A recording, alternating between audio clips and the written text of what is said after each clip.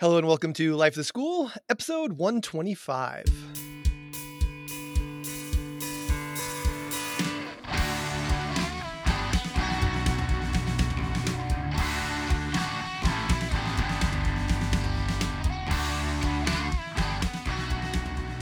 Hello, my name is Aaron Matthew, and I'm a biology teacher from Massachusetts. And on this episode of Life of the School, I'm going to sit down with Lee Ferguson from Texas and have an informal chat. We're going to call this a mini episode about the end of the summer and the start of the school year on the two different planets that we live in, one being planet Massachusetts and the other being planet Texas. Uh, and we're going to do our best to avoid all the political landmines because we had our pre-show conversation in order to do Yes. that. We'll see how that goes. Hi, Lee. Welcome back. Well, hello. Yeah, I was going to say the summer has come to an abrupt end down here because a lot of us are starting school here in Texas. I know one district locally started last week with kids, Yeah. but their calendar is kind of different in that they operate on what's called an intercession calendar, which they started last year, in light of the pandemic, Mm-hmm. where they go until I think October, and then they have a 2-week break in October. Yeah, and then they go to Christmas, and then I think they have 3 weeks at Mm-hmm. Christmas, and then a 2-week spring break, and then they go until I think the last of May. Yeah. And I'm like, that's not a bad way to go, but I don't want to be starting school in July. No thanks. Yeah. I'm good. Yeah. That's almost, I know some California school districts that do, they say they kind of go year round. Um, Right. because they basically line up their calendars such that they do that. They do 2 or 3 week breaks at various Mhm. times. I certainly can Right. see some advantages to it, but Oh yeah, for sure. um, For sure. I mean, I think that Garland ISD is the district that has this particular calendar. I mean, and the teachers I know who work there say they like that calendar a lot because they say that it's really nice to have that 2 weeks in the fall. And especially we all know that October is the April of the fall semester, right? Like it's rough. Because by that point, if you're down here, if you start in August, you've been grinding for 2 months without much of a break, and it can just be, you know, just a yeah, grind, and you need that time off. yeah. I know my district, we get, they call it Fair Day here, but it's Indigenous Peoples Day or Columbus Day, whichever you want to Wherever you call are, it. yeah. Yeah, I was gonna say, and then the kids get the day after that as well. Oh, okay. And so they have like a 4-day weekend where we have a 3-day, and then we have professional development that very next Hmm. day. So it's I mean, I like our calendar. I'm just grateful for the week of Thanksgiving off. Yeah. Yeah, we do not get that, and, we Mm. have we have a half day the day before Thanksgiving, with, Ugh. which is with, like, a and there's all kinds of traditions that have been morphed and changed and aren't transitions, but, oh Mhm. gosh, it is my like, of all I hate half days in general. Like, Yeah, let's go to school or not go to school.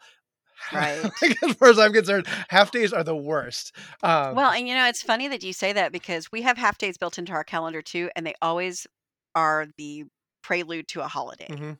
So, for example, the day before Thanksgiving break is a half day for us. The day before Christmas break is a half day for us. But that one's a half day by default because it's finals. Yeah. Day before spring break, half day. And I'm okay with it. It just means we can't really plan Yeah. much, Yeah. because a half day for us is now a 35-minute class period. Yeah. Well, and So, I don't mind, I don't we're actually gonna experiment this year with early release days, where they've built mhm. in a whole bunch of early release days into our calendar, which shorten our classes Mm. down to, I think they're like 42s or something like that. But then we have, like, our faculty meetings are now gonna be part of our day, Oh, okay. So the kids have early release, but but you we guys don't. still have. And then we also will have Okay. professional development time that See, runs throughout the that's year. Yeah, smart. I think that's really and smart. so it's actually it's something that's been it's I don't wanna say it's something that people have been fighting to. It's been something that has been, a p an ask that teachers have been asking for and administrators have been asking Mhm. for, but they haven't been able to figure it out. And suddenly last year when all of the rules went out of for the Right. calendar, we ended up basically making our Wednesdays, early release days all year for the until Mhm. while we had our hybrid schedule. And then we Mhm. basically built in that we either had faculty meetings or department meetings or professional development time every Wednesday so that we could Right. collaborate and do that. And from that conversation spoke out of, oh no, this should be part of the work. And so they found Right. a way to do it. They actually got rid of a few of we used to do like half day professional days throughout the year. Mhm. Mhm. And so basically these early release days are like really a 3/4 day. So rather than Right. having like 2 or 3 half days, we have like Mhm. for every one of those, we get like 6 early release days in the new format. Like they were very clever about how they did it and got Right. their hours in there. So I'm excited to see that, but I also don't mind a half day for a or a mid-year schedule. Like that's totally fine. But like Yeah. in my building when we have a half day, they're like 20-minute periods. And Yeah, I was it's gonna like say, well, and for us, like during final exam week, 4 of those days are half days, mm, and it's because we're giving 2 finals yeah. a day, Yeah. and then the kids get released at, I think, 1:30 or Wow. something like that. That sounds right. I don't remember. Yeah. I just know that the final exam schedule, they usually publish it like in September or whatever, but it's typically, 2-hour blocks for each final exam so that you can give an exam that takes 2 hours or not, Yeah. right? Like they're not telling you give a 2-hour exam, but if you need a 2-hour exam, you have 2 hours to do it in, and then the kids get a 10-minute passing period in between the 2 exams, so that they can kind of rest or whatever, go get a snack, and then they go home. And then we stay because our day is still until 4:15. And so, Wow. it's finishing up grades, it's all of that, except for that very last day. They're like, "All right, you need to finish your grades by this time because You gotta we're leaving at 2." and you gotta drive to your graduation. And I'm like, you don't have to tell me twice. I was gonna say, I'm glad to leave at 2 o'clock on a day of a final exam, Yeah. so Yeah. Well, they actually got rid of it mid-years and finals at my school a couple of years ago. They eliminated them. I kind of wish we'd head that Yeah. direction. I don't know that we will ever. I Yeah. mean, they've been trying to move very slowly toward, some sort of changes to the way we grade things and all of Yeah. this and in fact, they were telling us, at the beginning of one of the meetings that we had last week, about, here are some changes we've made to grading policy, because the district, where I work, we have some grading regulations Mhm. these regulations basically say, okay, this is how many this is what percentage a grade can count. It can't count more than 25% of a kid's grade, so on and so forth. This is how many grades you have to have in a grading period. If you're teaching an on-level course, it's X number, and if you're teaching an APIB pre-AP course, it's this many. And they really wanted to emphasize that this year because in collecting data last year on various grade books, because admins have rights to see everyone's grade book, they were noticing that there was a huge disparity in how many grades teachers took. Yeah. So there were some teachers that it would only take the minimum, right? Like 6 for an AP or IB course, 6 in a grading period, which for us is 9 weeks. Mhm. But then there were some teachers that were taking 60 grades. And Yeah. I'm like, there's only like 15 or 16 days Yeah. in a grading period, right? So they were putting And a grade in for the do now, they were putting a grade in for the activity, they were doing yes, a they they were were grading yeah. And everything. And I'm like, what are you doing? yeah. That's crazy. Because if you think about it from a kid's perspective, if I'm in a class where the teacher is taking 60 grades, Yeah. hypothetically, I could get away with not doing a third of the work and still demonstrate mastery by simply not doing anything. Yeah. If mastery to us is 70%, right? Because in Texas, a 70 is passing. Yeah. Anything below that is not. And so, it's amazing that people would do that to themselves, number one. Yeah. And number two, that kids wouldn't just rebel against that and revolt against that. I'm like, what, 60 assignments? That's crazy. Yeah. So they basically came back to us and said, you cannot take more than 15 grades in a grading period. I'm like, okay, that's cool. Yeah. Not that we ever approach that, Yeah. on my team. We try to stick between like 7 and 10. is Yeah. where we tend to cruise between those two numbers, just because we want our assignments that are graded to have meaning, Yeah. right? Like we want those grades to be some kind of meaningful instead of, oh, here we're just taking a grade just because we have to. Yeah, we don't have a ceiling, but I will also say last year, I remember you saying this on a previous episode. I think it was the Hmm. one where we did on grading, and I realized that last year because of the way I graded my honors bio class, I had so many, like if you picked up my grade book, you'd be like, he's nuts. He's got all of these things. But like it was a lot of these things where we had, a synchronous assignment and an asynchronous assignment. And a lot of these things were Hmm. like literally just sort of like equivalent of check mark kind of thing. Right. And Hmm. what happened is that like the week's worth of assignments were worth almost nothing. They were like little like Right. 5 points here, 5 points there, 5 points there, and then there would be like a major assignment every 2 or 3 weeks that would be Hmm. worth a ton. But, I'm sort of in an in-between space because I was doing a very ungrading philosophy with my APs, but I don't Hmm. care about the points. So for me, it was like Right. my grade book in honors was kind of it was my grade books looked like both of the grade books you're describing. If you looked at my AP, it looked like one thing because it was a philosophy Hmm. of, I would Hmm. say I probably had in a marking period probably about 12 or so, between 9 and 12 depending on what quarter it was. Hmm. But as opposed to in my honors classes, I was probably grading like 6 or 7 things a week. But of Hmm. those 6 or 7 things, they were like literally just sort of Yeah, like checked. they didn't count. They didn't count Yeah, for they anything. didn't Like, count for yeah, much. it was Yeah. like 7 assignments worth like 35 points. Um, So, like, can I ask you a question yeah. just real quick? Because I don't know that I've ever asked you this. How long are your grading periods? Like, are you 6 weeks, nine They're weeks? How do you guys yeah, do it? so they're about, they're 45 days.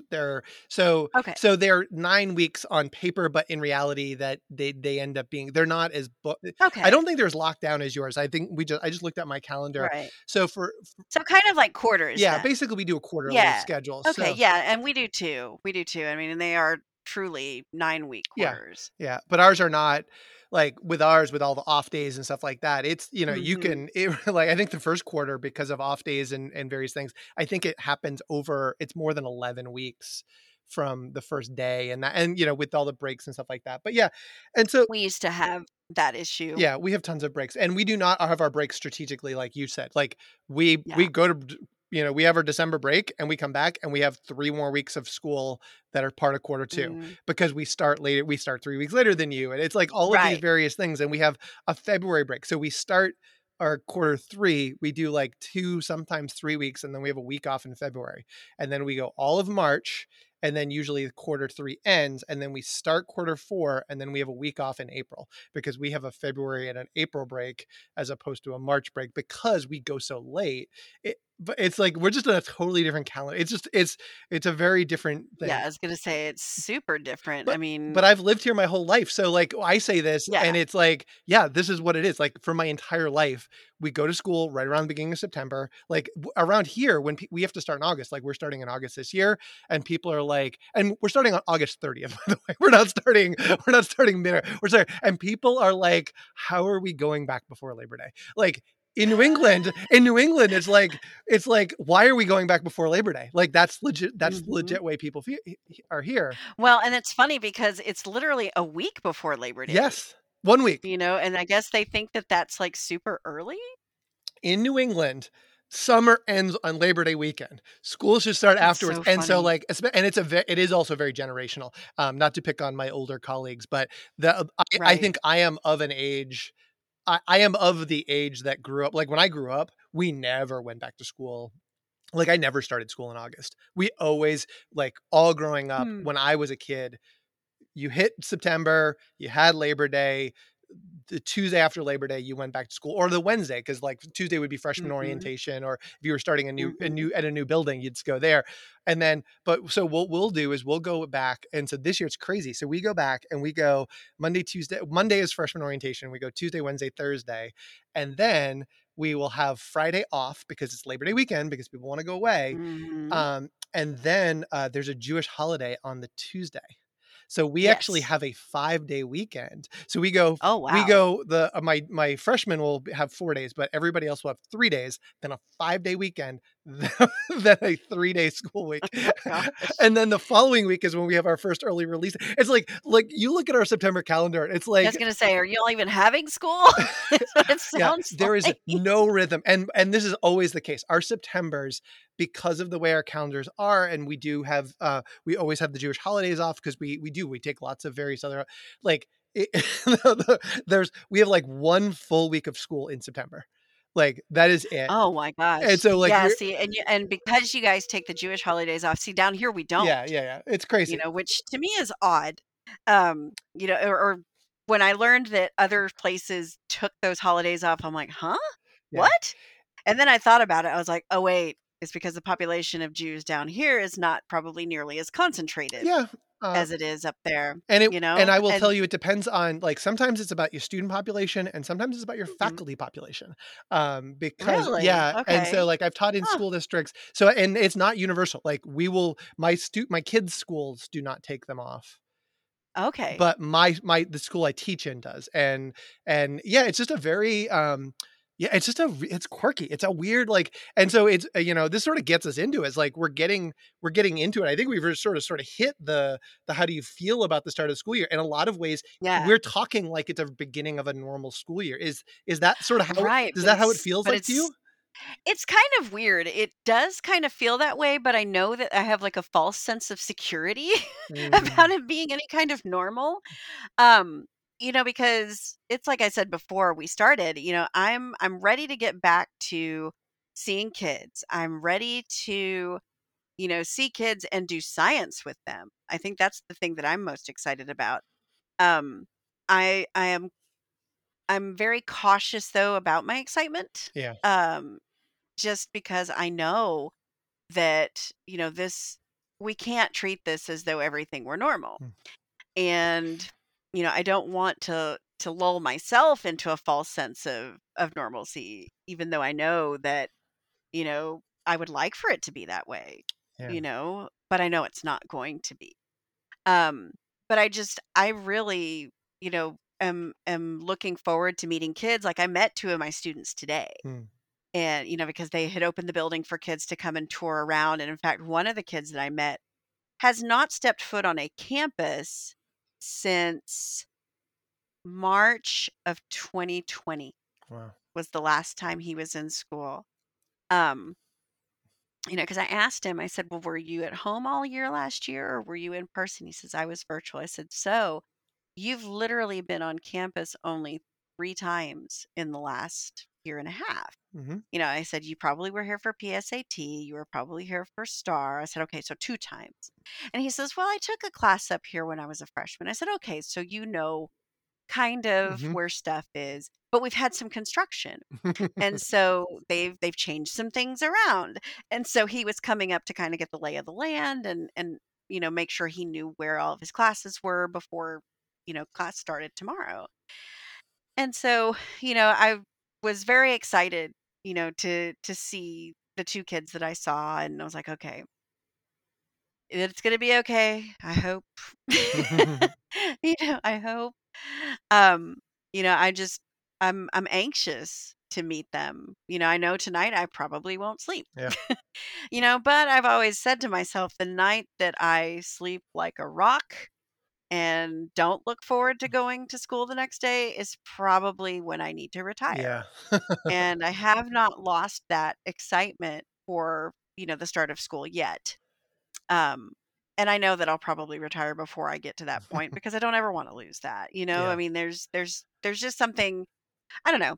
It's the beginning of school has always been very exciting for me, even when I was a student, Yeah.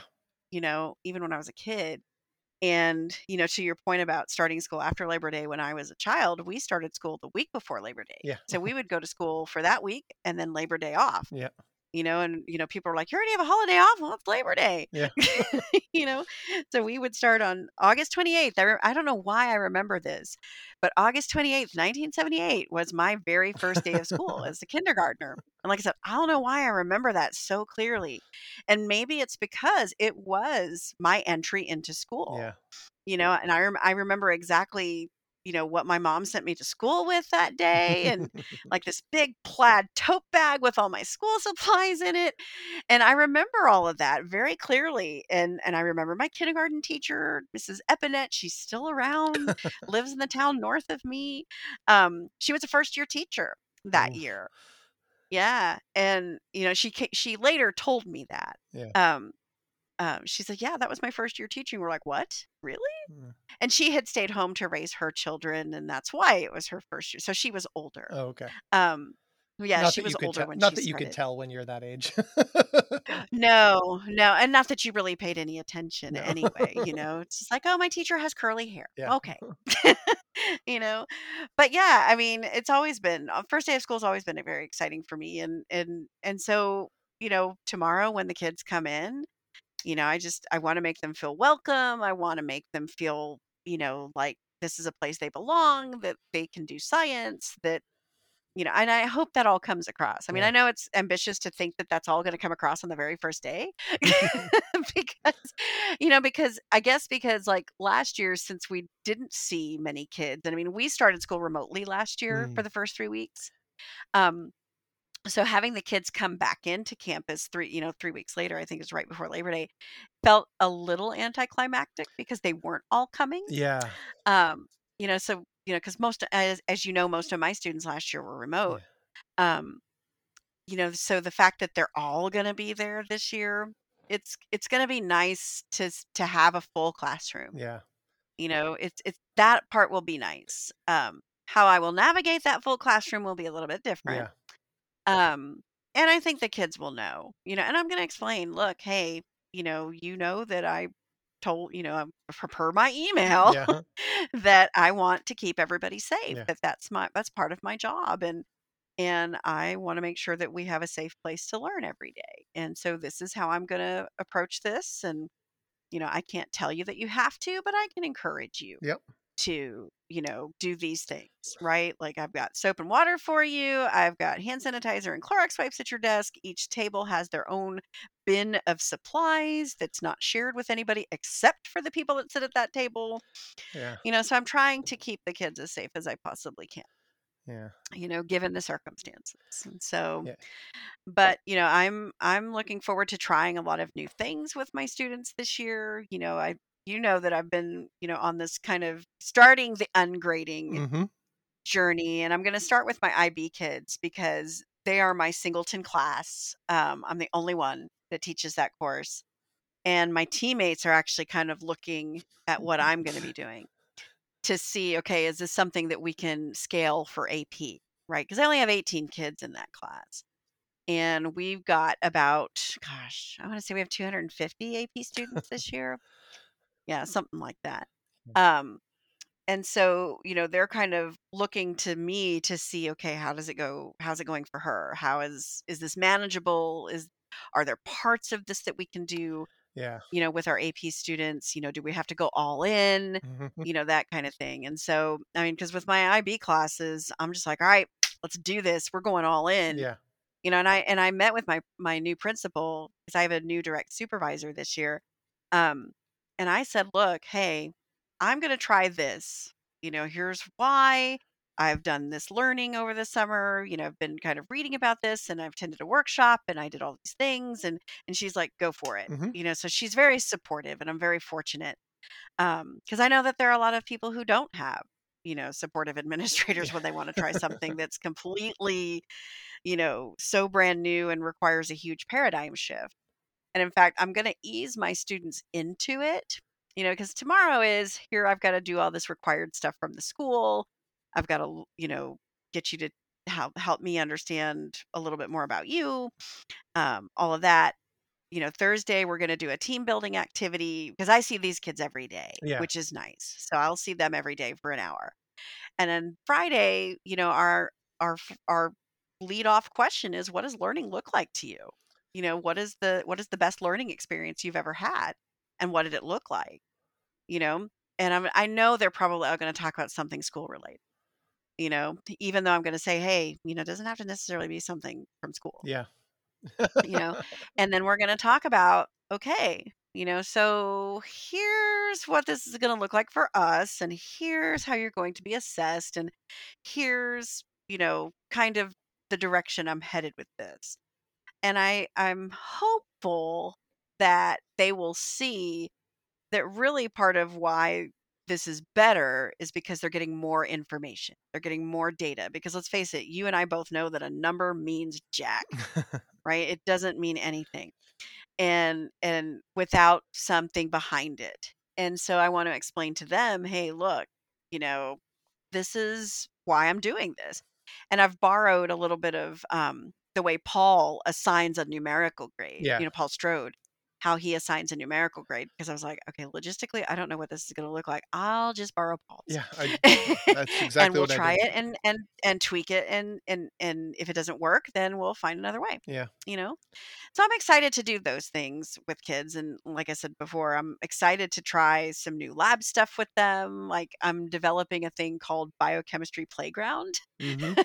Like, I've seen some of your And cards that you're working on. yeah, so this is actually going to be a stations activity. You know how a lot of people do that McMush lab Mhm. where you're basically just testing the foods Mhm. for the different macromolecules.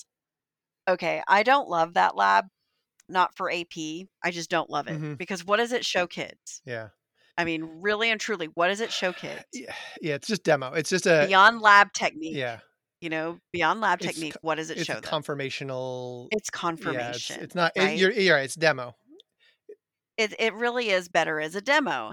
And so what my team and I decided was that we were going to incorporate several different labs into one. So we're going to borrow pieces of Bob Kuhn's banana carbohydrates lab, Mhm.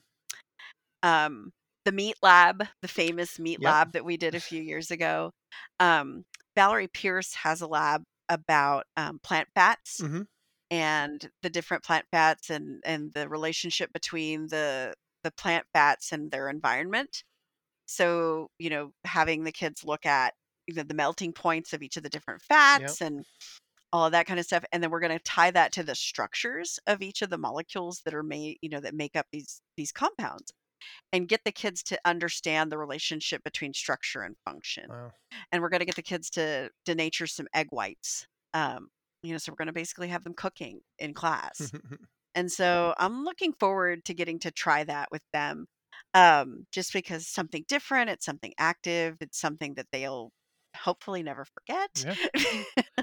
It's like, oh yeah, we cooked eggs and meat and looked at bananas and Yeah. all this other stuff. So so I am looking forward to, there is a lot to look forward to, but Yeah. like I said, my excitement is tempered with some caution, just because, I can only keep the kids as safe as they keep themselves, Well, and you're talking you about know. this thing that we didn't have even when I did, like, lab. So a lot of my labs I did last year, I transitioned them to take homes.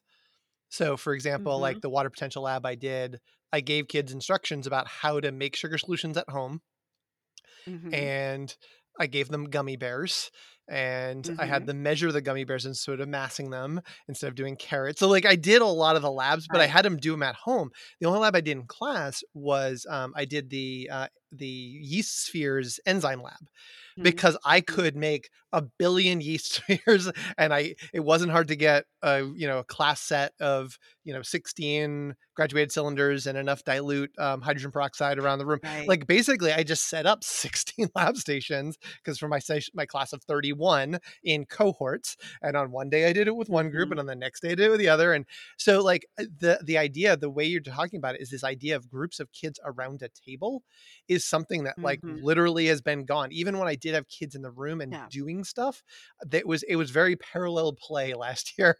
It wasn't Yeah. working I mean, together. we couldn't really have groups Yeah. either. I mean, we got to a point where we had pairs and they were seated far apart, Yeah.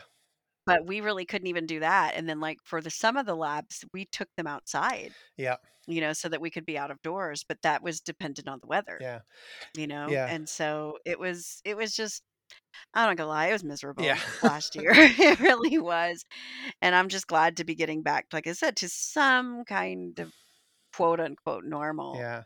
And but we'll see. my concern is, and I said that for me is still because you're like we're recording this. It's like the day before you have students in your room, and I'm still 3 weeks Mhm. out before that day hits me. It's still very much a black box to me. It's very much a I don't know. Like we do not have a governor making any proclamations, good or bad, about mask mandates. Yeah. We do not have any proclamations from the school about mask mandates, good or bad. Like we don't have we're far enough out that those kinds of things aren't just, as I said, my students just populated my power school today. Like they weren't there, Mm, they may be yesterday, but it's in the last day or two. Like they're just starting to do those things. And so there is a part of me who this mass experiment that you guys are doing in the South about going back to school, like I have this vision of group work that is sort of normal.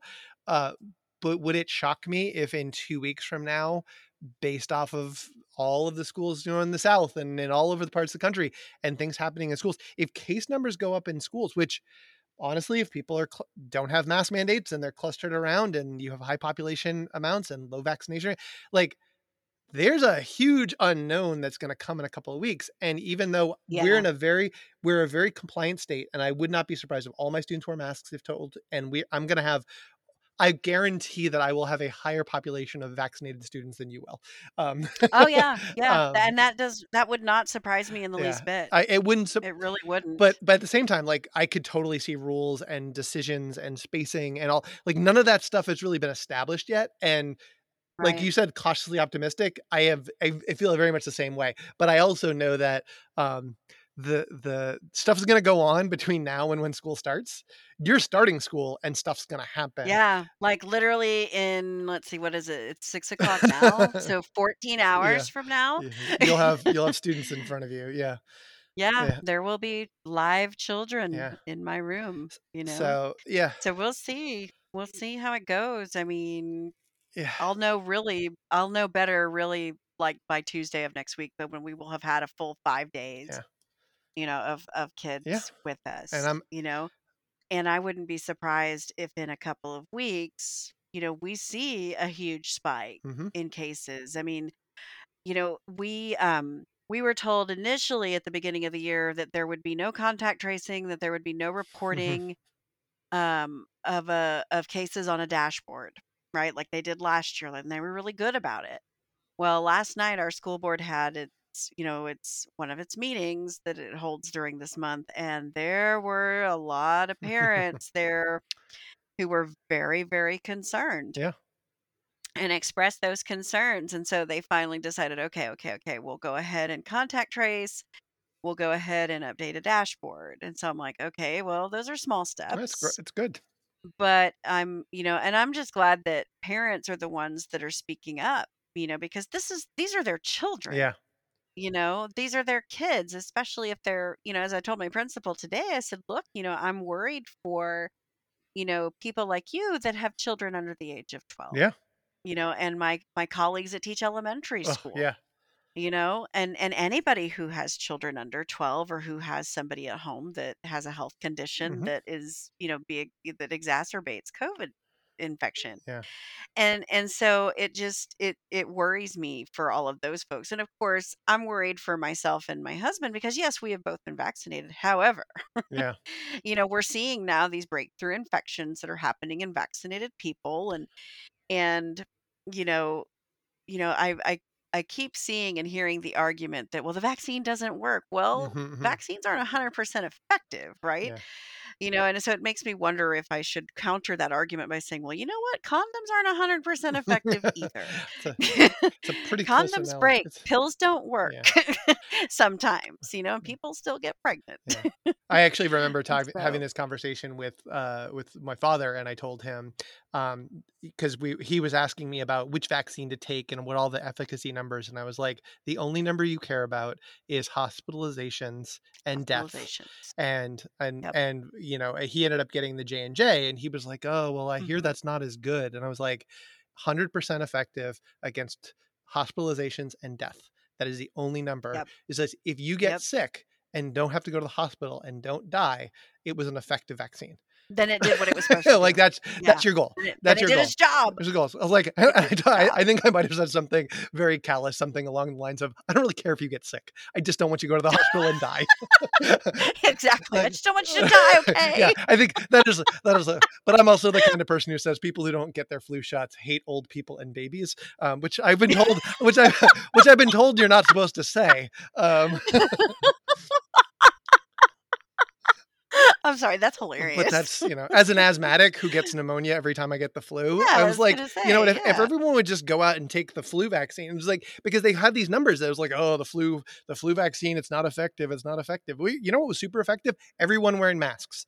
So maybe we should Mhm. get rid of the flu vaccine, and everyone has to wear Yeah, masks from October 1 until May 1. until Yeah, and I'll be until ever. Yeah. but yeah, I mean, yeah, in fact, I said to my husband the other day, I said, "I need to go get my flu shot." yeah. And it's so funny because it seems like every year I get it earlier Well, and it has been earlier, creeping. you know? It has been creeping. Yeah. So I'll probably go actually in a couple weeks and get my flu shot, Yeah. because last year I think I got it in September. Yeah, I Yeah. got my flu shot in September last Yeah, year. I have a doctor's appointment in it's either late September, early October. I was looking at my calendar, and I have a feeling that's when I'll get mine. I usually have one in the fall. I usually have a doctor's appointment in the fall, and it's usually if I haven't. And my doctor's been beating the school because the school has a flu clinic that they usually run, and I usually get it there. Mhm. But it's depends on which happens first. I always get it one of the two. But my doctor's been Right. beating them the last few years, getting me earlier and earlier. I was like, does this mean I'm old? I'm just taking older. Yes, Aaron, we're getting Yeah. old. All right. It kinda sucks. All right. Well, let's talk about a couple other quick things because I knew that we were going Okay. to run long. So you're getting to know activities. I know that we both Mhm. use Flipgrid. Yeah, I Yes. pronounce their names. You get to hear it. You can go back to practice. Right. I do the same thing. Yeah, and this is actually the first year that I'm doing it with pronunciation, because in the assignment that I set up, I tell the kids, "Look, your name is a very important thing, Hmm. and your parents worked hard to pick this name for you, and I want to make sure I say it right. Yeah. And if there's something else that you would rather me call you, please pronounce your name for me, Yeah. so that I can know how to say your name and practice saying it Yeah. and calling you by it." Yeah. So, and then I have the standard, um, student information sheet, although my student information sheet has some non-standard questions on it. Like it asks them, this year it asked them, were you virtual or in person last year? Hmm. Um, what does it say? What concerns do you have about school this year, and how can I reduce any anxiety that you might Oh, that's a have? good one. Because I want to know, what can I do for you beyond the things that I've already got set up in my room Hmm. for you? What can I do? Um, and then I think on the back, I asked them, what are your plans for after graduation? If you're going to college, where do you think you'll go? If you don't, what do you think you'll do? And then the last question is, you're a musician in a band. Um, are you playing an instrument? Are you singing? Hmm. And what kind of music does your band play? What is your band's name? And Those are some so good it's ones. always, to me, that's always an interesting question to see the responses to, because you can kind of tell who your kids are that are really outgoing because they're usually the lead singer, Yeah. right? Or they're the drummer, or Yeah. if they're super, introverted, or maybe no, not the drummer, but the bassist. If they're super introverted, sometimes they're the bassist. I guess it just depends, Yeah.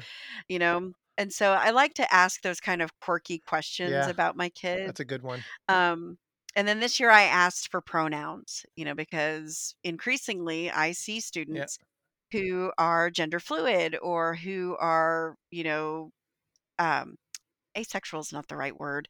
What's the word I'm looking for? It's not, is Non-binary. it non-binary? Thank you.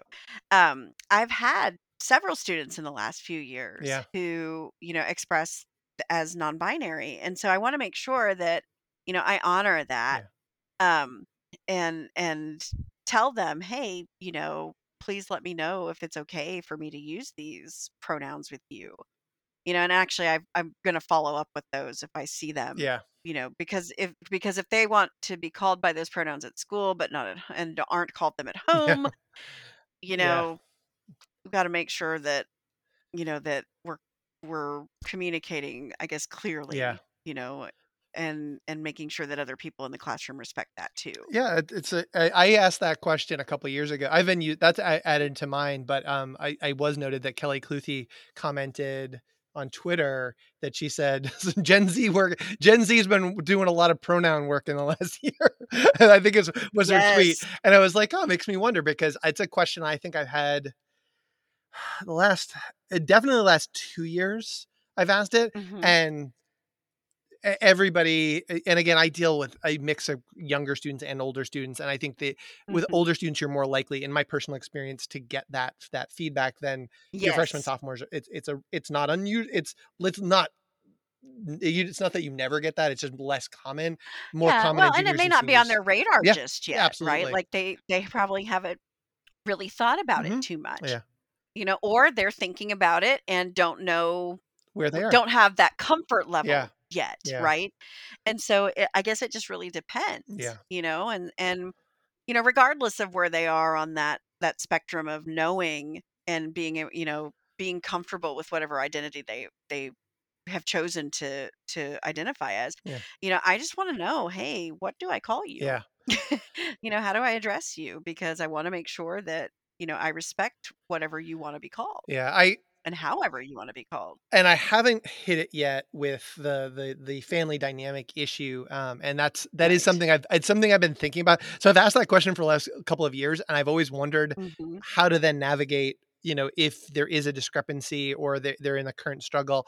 I actually Right. have a former student who is now in college um, who is trans, who's changed gender identity since leaving high school, and somebody who I still communicate with on a regular basis, sends Hmm. emails, all that kind of thing, and but that happened after they left school, and so it's Right. not something that I never, and it was not something that I was like necessarily aware of, and it wasn't something that I asked back then.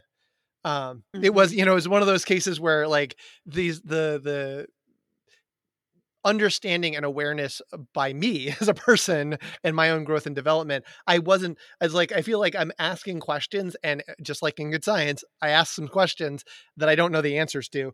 But I don't know what that next question is yet. And so at some Right. point I'm going to get those, or how do we navigate this thing? But it has been something I've been thinking about. What did I ask last year? Last year I gave them one of those, those chaotic good to chaotic evil sandwich Hmm. boards, like the 9 boxes, and it was Yes. like, like Uh-huh. the platonic sandwich versus, I think it was like a Choco Taco was like the chaotic evil of it, and it's like, is a burrito a sandwich? Is a hot dog a sandwich? And I asked the kids Right. which of these are sandwiches, and then I gave the kids could select which ones are like that, and then I asked them to express their opinions, and it was just funny, like the conversations. The kids were like, anybody who calls this a sandwich is like, is like a sociopath or something like that. You gotta go.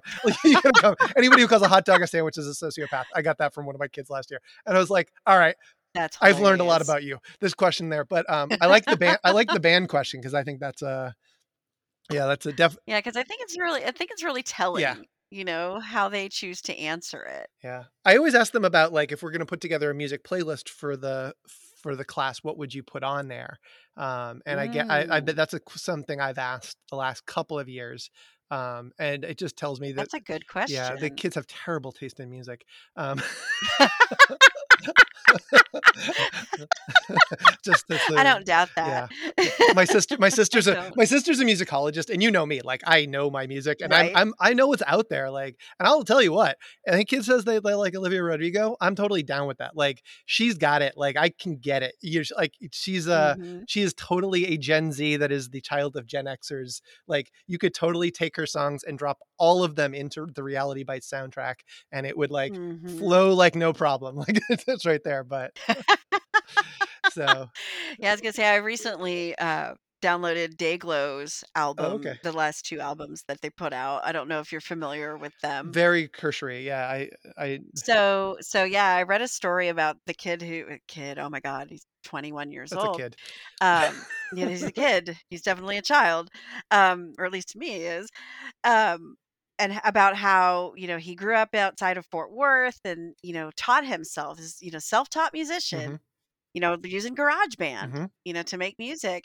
Went to UT to get a degree in, I think, marketing or something like that, and, decided, you know what, this is just, I don't know if this is working for me. I really love making music and I'm starting to get gigs. And so, the story that was in Texas Monthly was basically, he had to approach his parents and tell them, yeah, so I don't know if I want to continue going to school. And his parents were like, yeah, you should probably drop out. Because at that point he had played, I think it was South by Yep. Southwest and a couple of other festivals, and they could see that he was becoming very successful, Yeah. and they were like, "Yeah, you should probably drop out of school."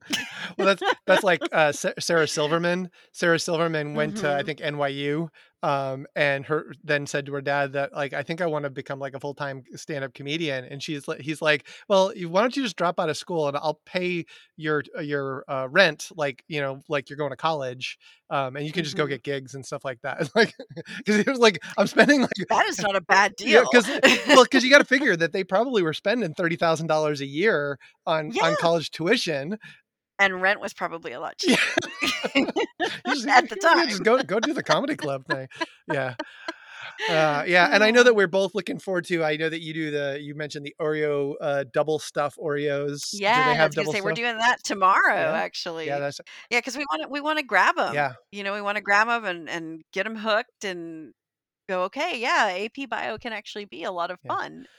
And, yes, you're gonna do some math, and it's not scary, I okay, promise, yeah. you know, I haven't but we like to have I fun. haven't figured my AP hook yet, but, I know that you play with the algae research supply companies that have you played with Gonna those guys? start doing it this Yeah. year, yeah. Yeah, so Yes. so I'm gonna do so I did a few years ago mini terrariums with brine shrimp, and I had done them with Mhm. an aquatic plant.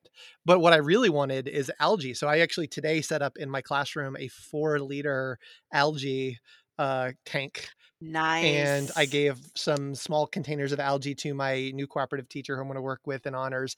And we're going to build. I'm going to basically give all students a 50 mil tube that has either just algae in it, Mhm. algae and 2 brine shrimp, algae and 4 brine shrimp, algae and 8 brine shrimp. Ah, Every very kid in the cool. room is gonna get one of those, and they're gonna be labeled by group. So it's gonna be like 1A, 1B, 1C, 1D, and we're gonna do that like, and do like what do you notice? What do you wonder? Kind Mhm. of activity with that right out of the bat. But then there's a carrying capacity algae at lab, and we do ecology to start with our honors kids. So Okay. then we'll do that Okay. as our opening hook day, and then like I'll have the little Secchi discs that they can drop in and and Nice. measure the algae growth like that way or the turbidity differences that way. And I'm gonna do that as sort of my day one hook and sort of get into a Mhm. little bit of basic modeling. What do you see? What do you think's going on here? But then use as sort of a foundation for the ecology interactions because it's got Mhm. a ton of stuff in there. So, and then ultimately, hopefully, do the carrying capacity lab with them so they can Very design cool. that. So that's going to be a hook. So I never done it before. I've got a setup next to on my counter over there and my grow light. I have a grow light at home. So Nice. I'm going to try to work out that. I'm in the process of writing up the procedure of that. But yeah, just like you had said before we started recording, Brad Williamson and his ant lions day one, give him a living thing and Mhm. make them like, what's going on in here? And I Yeah, I was think, gonna say, and I've got, my husband built a plant cart for yeah, me. I had one in boxes in the storeroom for ages, and I finally bribed him into coming to school with me Saturday to build it. And I mean, that thing is a monster. yeah, I was not expecting it to be quite so big, but it's huge. And so I've got my two briny brainy beaker bag, that's what they're yep, called, from Algae Research Supply. And in one of them, I've got the culture with Nanochloropsis, yep. and in the other one, I had some chlorella. And so I was like, you know what? I am just going to dump this chlorella in here and see what happens, with the brine shrimp. And I'm not going to lie to you. At first, it was like super bubbly and all of this because it was producing so much oxygen. And now, and there were several brine shrimp that had grown to full maturity Uh-huh. and all this. But what I'm noticing is that there aren't as many shrimp in there as there are in the other Can culture. the chlorella survive in the salt? It's managed to survive so Huh. far, which is odd because I didn't think it Yeah, would. And that I'm was my like, first thought. "Hmm, But it might be that might yeah, account for the difference though in concentrations yeah, that they don't do yeah, quite as well, in the higher yeah." salt. So I mean, it's been a fun little experiment to try, Yeah. because but I am seeing some shrimp, so maybe those little guys are better, adapted for lower concentrations of oxygen. I don't know. Yeah, I'm looking I forward to don't playing with know. it. I mean, I'm a big model organism guy, so I love playing with these type of things. Mhm. And I am also designing a science research course that's going to be launched not this September, but the following September. Mhm. And so I Nice. need to come up with a like something that we do to start the year that I can use as sort of like a platform of like, here Mhm. are some of the processes that we do if we want to design an experiment and how I go about doing this and sort of model some stuff. And my oldest did a science fair project when he was a sophomore in high school, which was all about brine shrimp. It was great. It was his idea. I'm still mad at him that he'd ever entered it into the science fair because it was like, dude, this chi-square data is so good. It was about like brine shrimp and their attraction to different types of plastic in the water. So it was Oh, like a okay. phenomenal. And he got all these different types of plastic, and he did basically Mhm. the like fruit fly chamber tube. He got a glass tube Mhm. and rubber stoppers and put brine shrimp in the thing, and then put a light over the thing and put different plastics on the end, hooked on the ends, and then did chi-square data on all these different types of Mm. plastics and saw which ones there were and had scientific background as to why and how it relates to ecology and how it was like this enormous. It was a great project. He did great in school on it, but he should have entered in the science fair. And I'm Yeah, I like was gonna say that would have been a fantastic it science was fair project. it was having worked with students on publications. It was a publishable, like authentic. It was a really great project, but the Mhm. idea is I learned a lot about growing brine shrimp that year because I helped him keep them alive. I Right. didn't mess with his project. I mean, I helped him like do the stats. Like when he's like, "Does this make sense?" I was like, "Yeah." He doesn't need my help in math. The kid can do more math than me. Has been able to do always. He's gonna go major in math at college. Like he didn't need my help, but I helped him keep the living things alive, and I helped Mhm. them feed them. But yeah, it was great. But it gave me the idea of I'm thinking about using something like this as a model system to start the year in a research course because I want to have these things. And we do a lot of other things, and this is just a little bit different. So I'm hoping to get excited about that. So uh, Very yeah, and cool. I have not figured out what we're gonna do as our AP hook, but I don't I'm not pressed. I'm not 14 hours from I was this. gonna say you got I 3 got through. weeks. And again, I also don't know all the rules. Like, what are my rules? Yeah, I Right, used to do some stuff exactly. with some food, but like that's certainly not happening this year in the room. So Yep, yeah, yep. yeah. All right. We'll see how that goes tomorrow. Yeah, that's another We'll thing. see how that Getting goes tricky. tomorrow. All right. Well, the So, last thing I wanted to talk about is ideas for podcasts for the upcoming year. We do have a couple of people. I have not. I've been a little bit of a slacker. I said I was going to reach out to some former people and see if they want to get in. I do have a couple people who, when I posted up onto, I think a Facebook group, I did have a couple people express interest. So I am going to include those in, and we'll see what it goes on. But I figure I want to start building a calendar of things to work on. So some ideas I've come up with, the things that we could talk about this year. I don't know if you've got any other ideas, but um, definitely I want to talk about IEPs, 504s, accommodations at some point during the year. yes. I think both from a like reading them and like translation. I also know there's having worked in different schools, enormous variation on how schools handle these things. Mhm. But just the concept of like what is an accommodation versus like a sort of the UDL kind of idea. Because Mhm. like for me, um, let me say this in a critiquing myself kind of way. I think for a long time early in my career, I sort of patted my back under a like oh, look at me, I make like I have all of these things for all of my students. I don't need to worry about what's in their IEP accommodations because all the things that are in there I allow all my other students to do. And I think that was a bit of a cop out. Like, I don't know that it really was true. The more UDL stuff I've looked at, the more I realized, oh no, you were not really doing UDL. You thought you were, but you really weren't. Mhm. And how is it? And that's not to say that I wasn't meeting the accommodations, but just because you meet the most common two or three accommodations for your typical population does not mean you're doing UDL. I guess that would be the best way of Right. saying it. And I've become aware of that. Over the last few years. And so I definitely want to think sort of the accommodations versus UDL. Um, yeah, other ones. And I know that you have, although I don't know if you've had a chance to finish After the Mask yet. Right, no, I haven't yet. So, and that was our last solo. Didn't assign you that homework to read the book and interview the others, but at the end of it, there's this whole series of evaluation questions in the appendix as part of their Mhm. student evaluations. And they have all these great questions, and they have them designed as sort of pre evaluation, unit evaluations, post evaluations for their SEAL ambassadors program. And I have not gotten through all of these, but they have things like surveying your students to say, in general, I see how things I am learning in this class are relevant to the real world. Do you strongly agree, Mhm. disagree, undecided, agree, strongly agree? But they also have things like I can always manage to solve difficult problems if I try hard enough.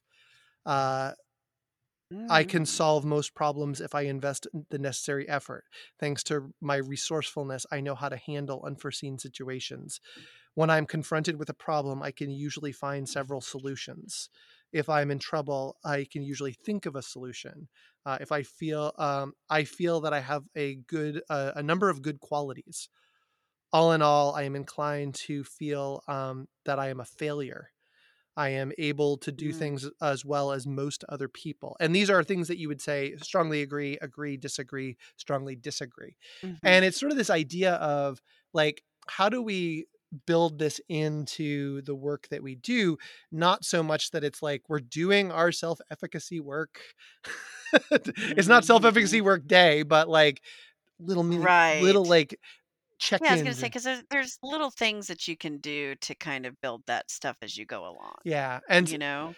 so I want to let you catch up, and not that you don't have a million things on your plan, but I definitely want to talk with maybe sometime later in the year and as maybe a larger panel of people who've read the book to come in and just Yeah, I talk was gonna like, what do we say, think about this? Because I don't think these are things that right, we're going to necessarily nail and be incorporating heavily this year. Uh, right, but I think it's something to build as we move forward. right, and at my school, that's actually, one of the focuses of our, return to learn, I guess is the best way to put it. Um, they're really focusing on kids' social and emotional needs Hmm. and that learning piece. And so, we've been encouraged to kind of build those things in as we go. And so one of the things I did in preparation for school, and I don't know, did I tweet a picture of it? I don't remember. I created, because I've finally unboxed the Cameo cutter that I bought a while back and started playing with it, and now I can't stop. Um, and I created little decals for the desks, and so they have little phrases like "I'm an amazing human," Hmm. "I believe in myself," "You can do this," "You can do hard Yeah. things," and "You got Yeah. this." As at every desk, every kid has a seat that says that and says one of those 4 things. Um, and so, because I figure if they see it enough, maybe they'll come to believe Yeah. it. Maybe they will come to believe it and all of that. And then at the front of my room, I've got posters that say things like, "I am confident," "I strive to improve myself," "I um, truth is important to me." Trying to remember what all they say. I think I've got it. It's a series of I think 10 different posters that say all of these kind of positive self-affirming messages, and then just in conversation with students, just things that I say to them Yeah. and stuff like that. Hey, one of the most common things I say, especially when we have, things that are difficult that we're doing is like, look, I have confidence in you. I need you to have the same confidence that I have in you. Yeah. You know, just little things like that. So that's a big focus of our that was a focus of our professional learning um, you know, this past week and has been something we've worked on for the last couple of years, but it's been really, they've really kind of pushed it this year because we do have all these kids that are Yeah. coming back to campus after having been isolated. Yeah. In some cases, some of these kids were at home all year long last year, and depending on how, their parents handled things, they were either never allowed to leave the Hmm. house or allowed to run freely, just depending on how parents handled things. Yeah. And so we have to be, prepared for any eventuality, Yeah. in terms of what our students are coming back to us with in terms of their mental health, Yeah. Well, and you I know? think it's really scary to ask kids about their mental health in these ways. Like, but just because it could be scary and that like finding out the answer is like if you get kids, and I can Right. imagine kids I've had the last few years, if I ask them a lot of these questions, particularly early in the year, and they're like, they disagree with all of these confidence they're very down on themselves to start. Like, Right. I have a lot of kids who have a lot of self-doubt and have a lot of those things. Like, if you get that information, like, well, now what do we like, Yeah, what do you do with what it? do you do with that? And that's a but I think not knowing that the head in the sand is not the approach that we should take. The No. truth is that's sort of how we've handled, that's how we've handled student self-confidence.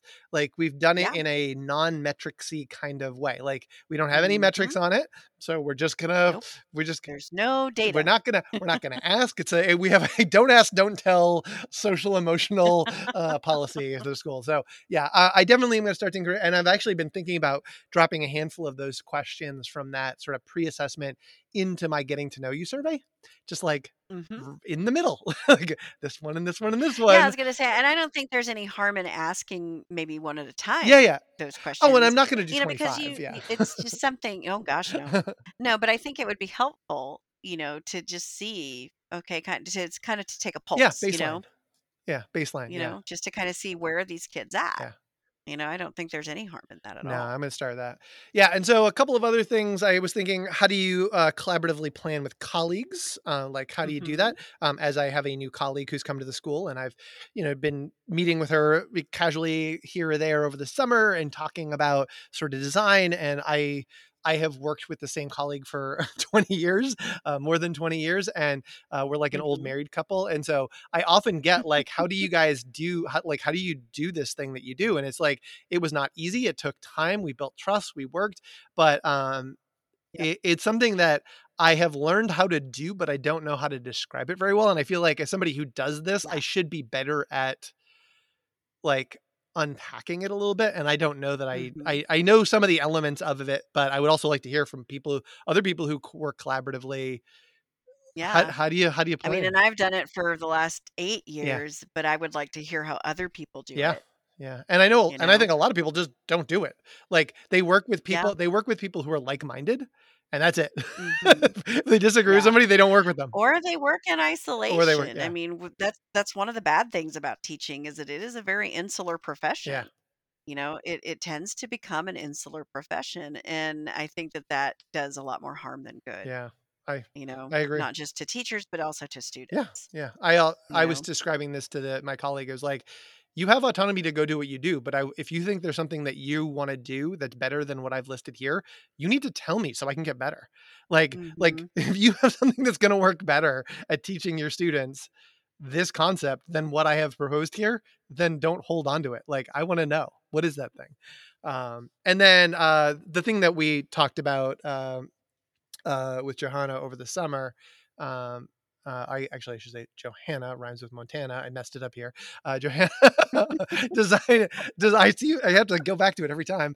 Uh, but the concept of designing revision into your curriculum, like designing opportunities Mhm. for revision into your curriculum, is something that I've seen opportunities in here, but it's something I also would like to unpack and hear how other people do it. It's Right. definitely something I would love to do. Did you have any? I know, like, this is too much mental thinking of being in the school year, but anything else jump out at you now? Um, I guess what would be really interesting to see is if there anybody who teaches, cross-curricular, Oh um, yeah, cross-curricular with say electives and stuff. Like I think it would be insanely fun to do a cross-curricular series of lessons with the culinary teacher. Because there is so much biology and chemistry in cooking and eating. Why not? I think it would be a lot of fun. And if there's anybody out there that does that kind of stuff, I think that would be amazing. yeah. I know one person comes to mind that I interviewed. I know who works in a school that they've been opening that up, and doing stuff like that. But I could reach out to her and see if I can pull in some of her teachers that do cross curricular stuff. So yeah. Hmm. All right. Well, as I had promised a mini, the two of us talking, we talked for a half an hour before we started recording, and then we recorded for an hour. Never happens. I was gonna say mini. Yeah. No. But listeners, if you're interested in joining the panel or being a guest or proposing a topic, please DM me on Twitter at Mr. Matthew Tweets or at Life of the School. I'm pretty easy to find. And also for our credits, you can subscribe to Life of the School on your podcast player of choice. You can go to patreon.com/lots. We love our patrons. They are the ones who buy headsets for people and help Yay! help defray costs of posting media and that sort of stuff. And so that's at patreon.com/lots. I do early releases of episodes for my Patreons. I also put up show notes there. Music is provided by X Magicians and Jake Jenkins. You can also get show notes on lifeoftheschool.org.